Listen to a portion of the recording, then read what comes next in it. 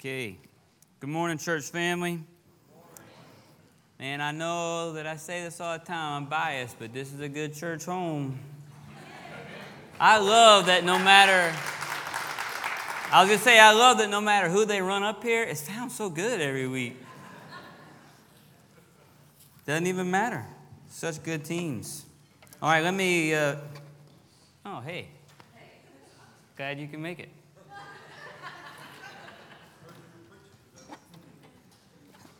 Let me do a couple of things real quick before we get rolling here, okay? Fall Festival next Sunday, okay? Remember? Register for that, okay? Register. I don't want to have to make a video on Wednesday begging you to register to bring everything. If you're a part of the Heritage family, you bring everything. That way our guests are taken good care of, okay? The following Sunday, the big announcement on October 30th is that is the day we are changing the service times, okay? So no longer 9 and 10:30, but instead 9:30 and 11. Yeah, I sound like this is real serious, but it is. 9:30 and 11. So here's the deal. God is blessing. He's bringing people. We are not a church that wants to celebrate numbers, but we are a church that wants to celebrate people wanting to come to hear the truth of the gospel and to act as a family with Christ being the center. So if that's happening here, then I get excited that people are coming. So if you look around, it's pretty full. A couple weeks ago, we had to bring in some chairs, and it was just a normal Sunday. So the reason for the changing of the times is that I hope that for some of you, 11 o'clock sounds too late, and that instead you will start coming to 9:30, where we have a few extra seats. Also, I wouldn't mind asking that some of you would pray and say, maybe God is telling us we should go down there, or maybe we should serve at the 11 o'clock hour in children's ministry, and we should come and worship as a family at 9:30. There's all kinds of options, but we want to try to make as much room for people as possible moving forward. So that's October 30th, so put that on your calendar. Worst case scenario, if you forget, you're just going to be here 30 minutes early. Not that big a deal, but just know about it. So 9:30 and 11 starting on October 30th. We are in a very interesting, at least for me, it's been interesting, sermon series on the story of David and Goliath. And some of you were you were wondering if we could actually get 4 whole weeks out of this.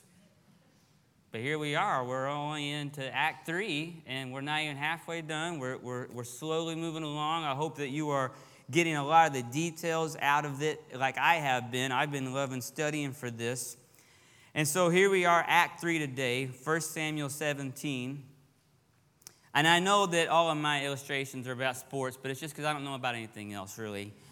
But the other night I was watching a football game, and it was the Ravens against the Bengals. And the Ravens kicker is Justin Tucker, and he runs out in the fourth quarter and kicks a field goal. And this statistic comes up on the TV. Listen to this. This guy, Justin Tucker, the kicker for the Ravens, has now made 61 consecutive field goals in the fourth quarter or overtime. So when it matters. He's also, in his career, listen to this, 18 for 18 field goals within the final minute of a game. 100%, never missed.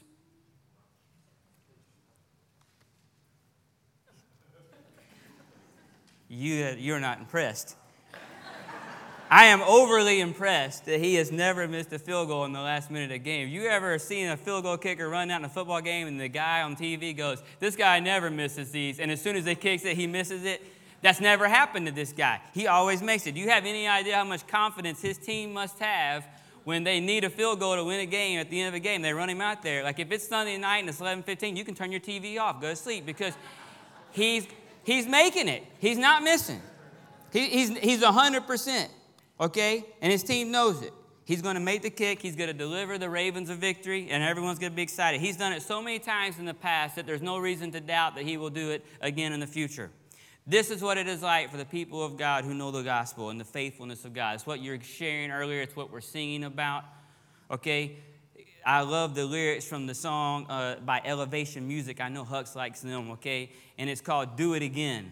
And it says, I've seen you move the mountains, and I believe I'll see you do it again. You made a way when there was no way, and I believe I'll see you do it again. You see, that's the confidence that the gospel comes with. Don't you feel that if you know Christ? The Apostle Paul knew it. In Romans 8:32, Paul says, "He who did not spare his own son, but gave him up for us all, how will he not also with him graciously give us all things?" Paul knew if God gave us his own son to die for us, that's the gospel message, won't he do all these other things on our behalf as well?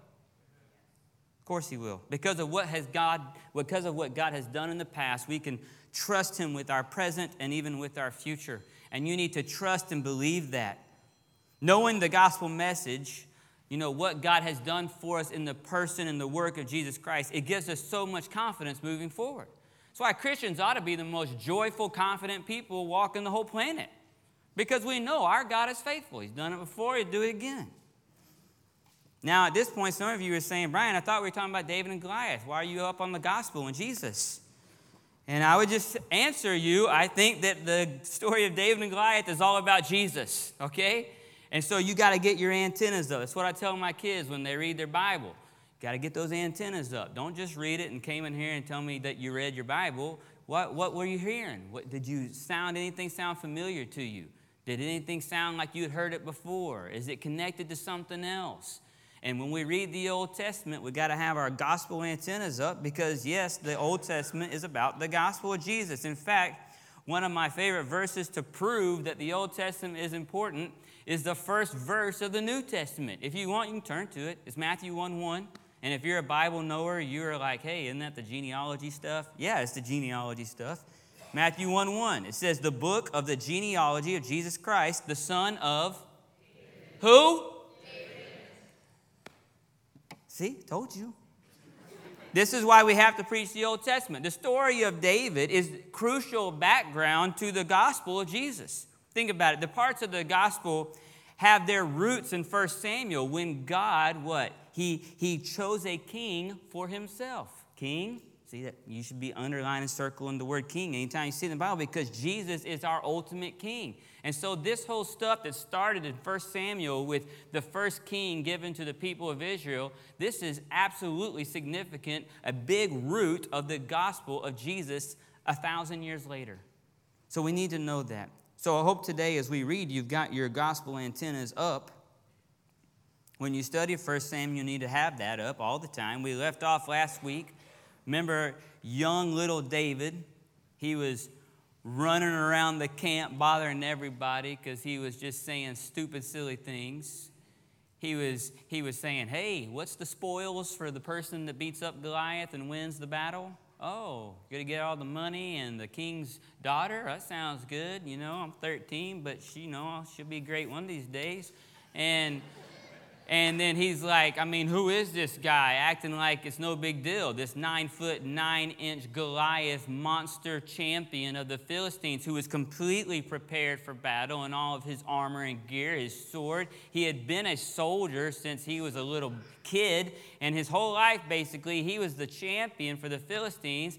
And everyone is scared. Every time he comes out for 40 days, the Israelites run for cover. And here's this little teenage boy, David, running around going, "Who's this guy I think he is?" And he's bothering everybody. Well, let's pick up today. Act 3, if you will.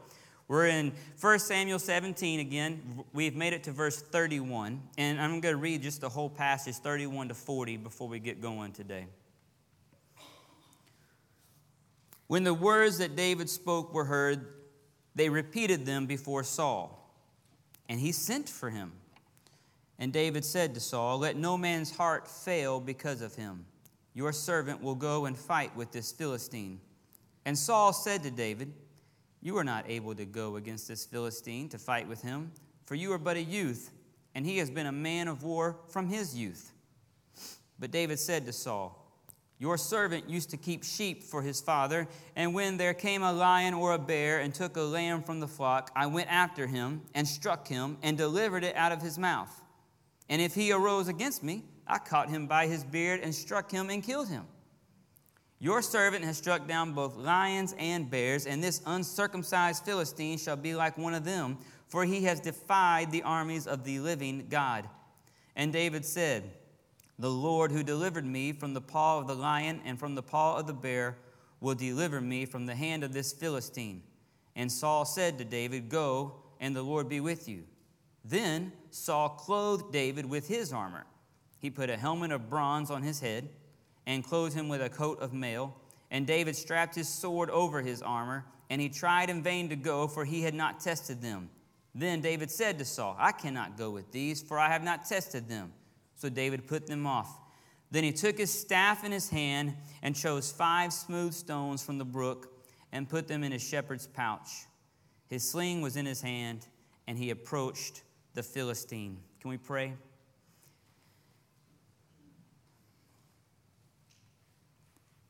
Father, you go before us into whatever battlefield is before us. You do not pick and choose which things that we will face that you will lead us into, but you lead us before all things. You have been faithful in the past. Father, give us courage in your gospel message to trust you with our present and with our future. Calm our fears and anxieties. Remind us of your faithfulness. Teach us your word today, and I pray that your Spirit is active in helping us to apply it to our lives. We love you, Lord. Amen. So David, his words have made their way to the king, King Saul. It says, when the words David spoke were heard, they were repeated before Saul, and he sent for him. Let's remember some of David's words. What did he say? He said back in verse 26, who is this uncircumcised Philistine that he should defy the armies of the living God?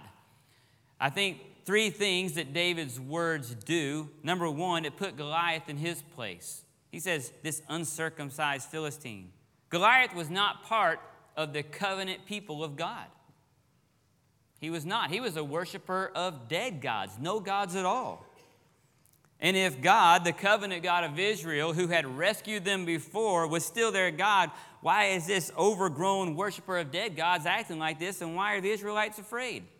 So he put Goliath in his place. He said, who is this uncircumcised Philistine? Nobody at all to be worried about. The second thing David's words do is it reminds us of the place that God holds.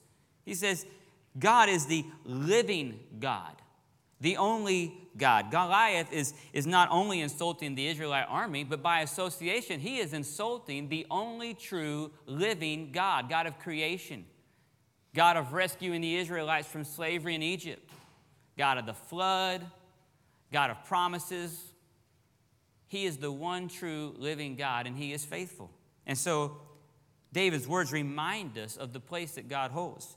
Finally, if you will, David's words put the Israelites in their place, because by telling them, hey, remember, he's insulting the army of the living God. He's saying, you guys are the army of the living God.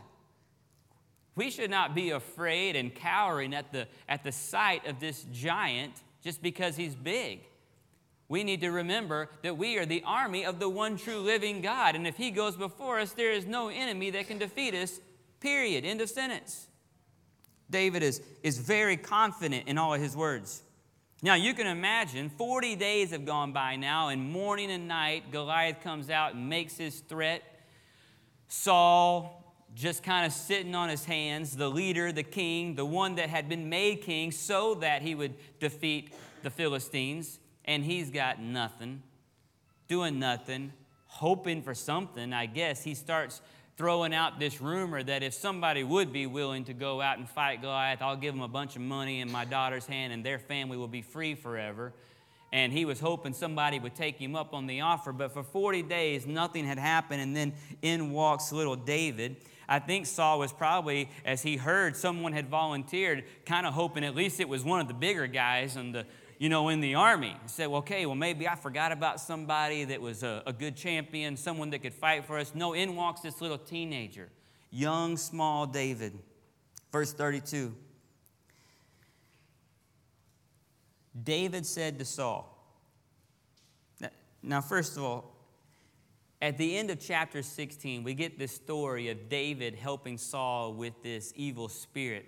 It is possible that our narrator put some things out of order so that we, the reader, would know what was going on, that we would see God at work in David's life and be expecting something big when we got to Goliath. Because at the end of this story next week, Saul's going to act like he doesn't even know who David is. So it might not make sense that it's all perfectly chronological, okay? But if that is the case, this is the first time little David has ever met King Saul. And who took control of the conversation? David said to Saul, here's his message: let no man's heart fail because of him. Have no fear. Don't be afraid. Your servant will go and fight with this Philistine. David, this newly anointed king chosen by God, Saul, the acting king who had been rejected by God and who had had God's Spirit leave him, and David walks into his tent or somewhere in the camp and says, hey, let me take control of this conversation. Don't worry about this guy. Don't let your heart fail. Your servant will go and fight him. Fear not. Saul's an adult man. He is the king. He's not just, he's pretty smart and intelligent. He was a good warrior. He was big and strong. He was the hope of Israel. And here's this teenager going, no, I got this. Don't be afraid. And Saul's got to be thinking, this sounds ridiculous. We are afraid. We're all afraid. Every time the guy comes out and yells at us, we turn and run. We're afraid. You're 12. You don't know what you're talking about. Okay? But David says this, 2 parts to his message. Fear not, and your servant will fight. Now, I hope you've got your gospel antennas up, because if you do, did you hear that? Did you notice the message? Fear not, your servant will fight. Do David's words sound familiar? It is a gospel message. Now, maybe not at this moment in biblical history, the specific message of Jesus Christ, but it is those roots of the gospel message coming out. But I am hearing something. And it's also not the first time we've heard this message even in the history of Israel. Do you remember what Moses said to the Israelites as they got to the Red Sea and they were being chased by Pharaoh and the Egyptians? Do you remember that? And they all turned against Moses. And they said, why did you bring us out here? Just so we could die in the wilderness? Pharaoh and his army is coming. There's a big sea in front of us. We got no hope. There is no chance that we're going to be rescued. Why did you do this? Do you remember what Moses said to them? Look at this with me. I got it on the screen. Exodus 14, verse 13 and 14. Moses said to the people, isn't that awesome? Fear not. Stand firm and see the salvation of the Lord, which he will work for you today. For the Egyptians whom you see today, you shall never see again. The Lord will fight for you, and you have only to be silent. This is sort of this gospel message that is going through the Old Testament. Moses to the Israelites, now David to Saul. Fear not, your servant will fight for you. Do you hear it? Are you hearing it? David uses the word servant or slave, which is very interesting because this is the same word that Goliath used a couple of weeks ago when he was making fun of the Israelite army. Do you remember? He said, you really want to fight me? He said, look at me. I'm the Philistine. You guys are just Saul's slaves, servants. In a derogatory way, he was making fun of them. But here, David considers it an honor. Your servant, your slave, Saul, I will go and I will fight. David sees things differently. Verse 33. Saul says to David, I don't know how long he waited listening to this kid ramble on, but he says, you are not able to go against this Philistine to fight with him. You are but a youth. He has been a man of war from his youth. Saul saw what any of us would have seen. He just saw a little kid. You know, if we were all literally fixing to stand up and go to war, us men would get together and figure it out. And if our little 8-year-old son came up with his Nerf sword and said, hey, I'm going to go too, we would say, buddy, I love you, but you're not going into war. And Saul is looking at this young man going, hey, don't have any fear. I'll take care of it. And Saul's looking at him trying to figure out if this is a joke or not. You know, like, well, I asked somebody to go out there and do it. I wasn't expecting this. This is very unexpected. If I send him out, somebody will sue me. I don't even know this guy's father. I don't know what to think about this. But he just tells him, you can't go. You're a kid. Goliath has been a soldier all his life. Now, because of the order of our story, we know something Saul didn't know, don't we? Because we've read chapter 16, where God chose for a king himself and anointed David, and the Spirit of God rushed on David from that point forward. So while Saul is saying, you can't go out and fight this guy, we, the listeners, are going, I don't know, give me a chance. I'm kind of interested to see, get the little guy out there. I mean, no one else is doing anything, and we know he's got the Spirit of God on him. Let's see what happens. Verse 34. But David said to Saul, now listen, Saul, he's trying to encourage him. Your servant himself, David, used to keep sheep for his father. He's telling a story about shepherding. But listen, it's pretty impressive. He says, when there came a lion or a bear and took a lamb from the flock, I went after him, struck him, and delivered it out of his mouth. And if he arose against me, I caught him by his beard and struck him and killed him. I mean, I met a guy in Africa once who had killed a lion. The most impressive man I've ever met. So this is pretty impressive.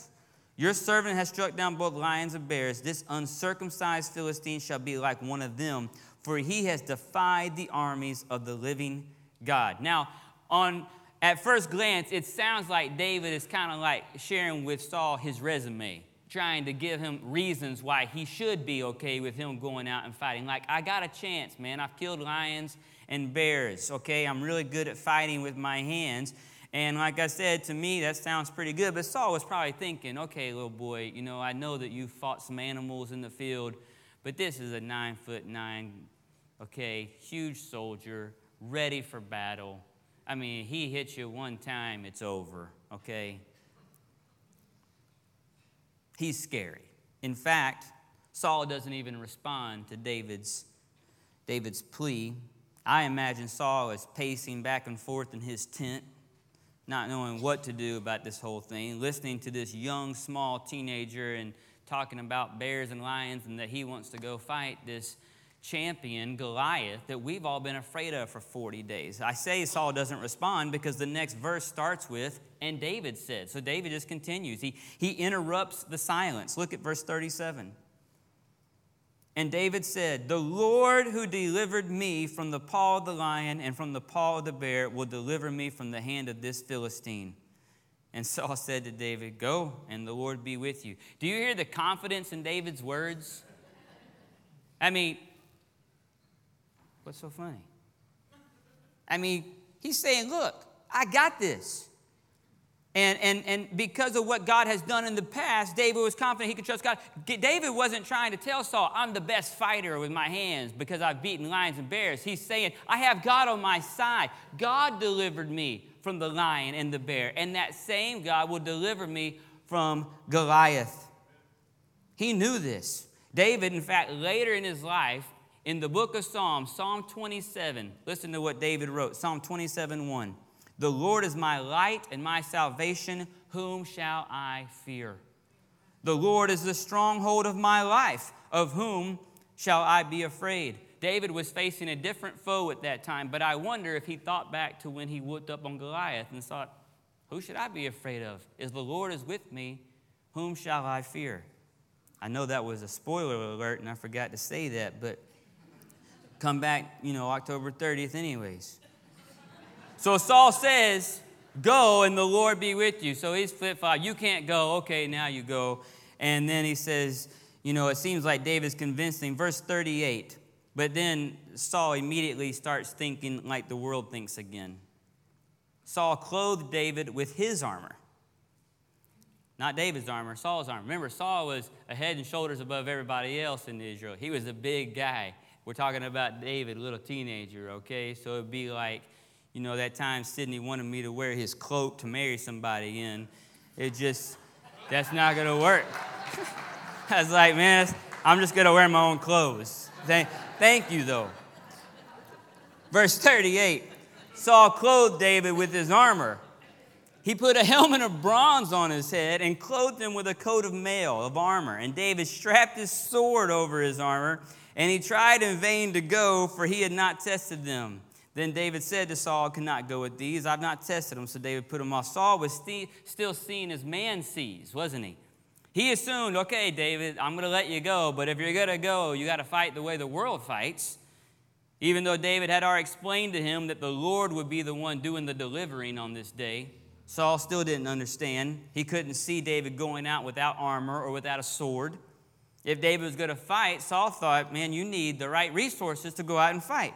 So he starts putting his armor on this little David. And first he puts the helmet of bronze on this little boy. Now, do you remember, I took Braxton and Ainsley when the new Cowboy Stadium was open in Dallas a bunch of years ago. Braxton was 2, and we went into the locker room and toured, and he put this helmet on his head. Man, that was fun. That was fun, you know, but he couldn't play football in that. That would be silly, right?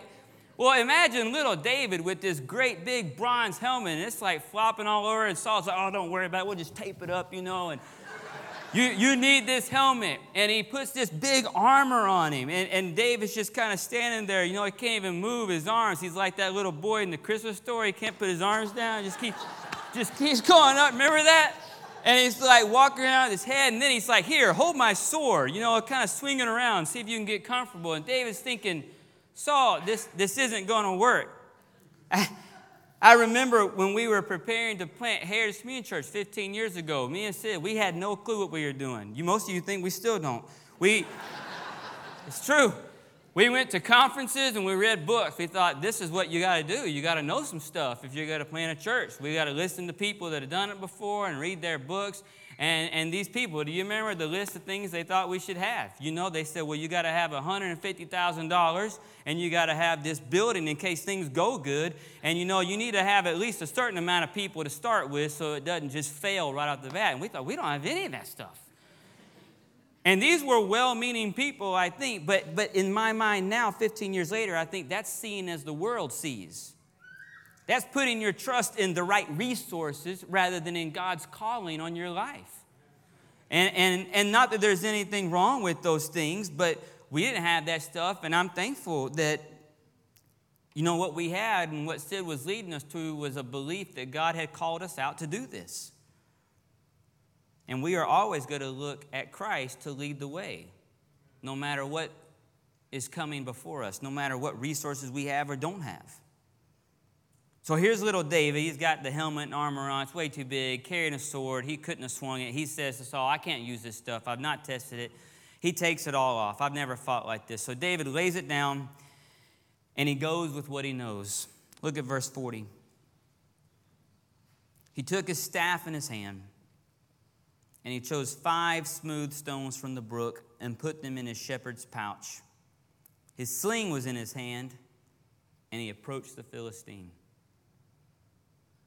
You know, Brian was asking me this week about the 5 stones, you know, or is that number 5? Are these stones something special? And I read everything I could read. I don't think so. I think what was happening was this little boy was going to a brook like he had done many times before he was going to go hunting. And he reached down in the brook, and he got his 5 stones, put them in his pouch, had his sling, and had his shepherd's staff, and he walked off into the battlefield, just like he had done before. But this time he was going with what? The Spirit of the Lord on him. Didn't matter that he was going to face an enemy that was bigger and stronger than any enemy he had faced to that point. But I can picture this kind of scene there. Saul has gone through all of this stuff with him, all the armor of the worldly armor, and Saul's armor is laying here. And Saul's kind of at the door of his tent, if you will, as David goes to the brook to get the stones. And this king from whom the Spirit of the Lord had departed, he's not who he used to be. He definitely hadn't reached his potential or accomplished his purpose as king. The Israelites had high hopes for Saul. Remember, they wanted him to be the king that made them like every other nation. But those hopes have not come to fruition. And there he stands without God's Spirit, without any courage or leadership of his own, watching as this young, small David goes off to face Goliath. David, on the other hand, he goes with God's Spirit. He goes with courage. He goes with confidence that God is going to deliver. That's that gospel message that's ringing today. Don't let your heart fail. Don't be afraid. Your servant will go. Now, fast forward some 1,000 years, to Bethlehem, because that's right where we were last week. What did the angels say to the shepherds in the same gospel message? The shepherds were abiding in the fields, keeping watch over their flocks at night, and the glory of the Lord shone around them, and the angels said to them, what? Fear not. Don't let your heart fail. Don't be afraid. I bring you good news with great joy. A Savior is born. There is a champion coming for you. You see, our story in 1 Samuel 17 is not a picture for us to say, oh, I hope I can be a hero like David. But it's for us to say we have in Jesus the ultimate David. We have in Jesus the ultimate hero. We have in Jesus the ultimate servant. He is the servant that came not to be served, but to serve and to give his life as a ransom for many and fight our greatest battle against sin and death for us. This is why we can sing those words in the song, before the throne of God above. The words say, one with himself, I cannot die. My soul is purchased by his blood.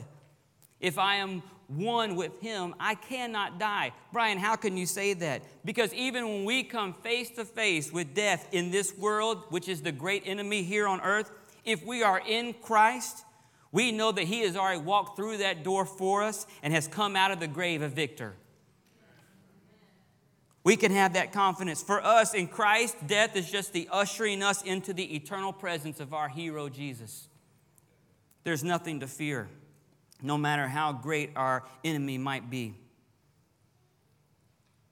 Here's your main idea takeaway for the day. When you trust God for the victory, you can have confidence he will deliver. Period. End of the sentence. Are you trusting God for the victory today? Or are you still trusting in worldly resources? Are you seeing as God sees, or are you seeing as the world sees? Do you let God take you to a certain point, but then once we get so far, you go, okay, I better take the reins back, make sure we got everything in place and organized right so we do it the right way? Or do you completely put 100% of your faith in him because he's been faithful before and he'll do it again? Amen? Let's pray. Father, you are the one true God, and you go before us. No matter the enemy, no matter the size of the situation that we face, we know that because you have been faithful before, we can trust you to be faithful in our present and in our future. Father, take away our anxieties and our fears about the future. Teach us how to lay them all at your feet and be so confident the way young little David was confident as he picked up his stones and walked straight toward the enemy, knowing he was filled with your Spirit. Fill us with your presence, Lord. I pray that we would walk out these doors full of your Spirit, knowing that when we walk into the darkness of the world, you go before us, and that this gospel message will be on the tip of our tongue with every person we meet, that we might share your rescue with them.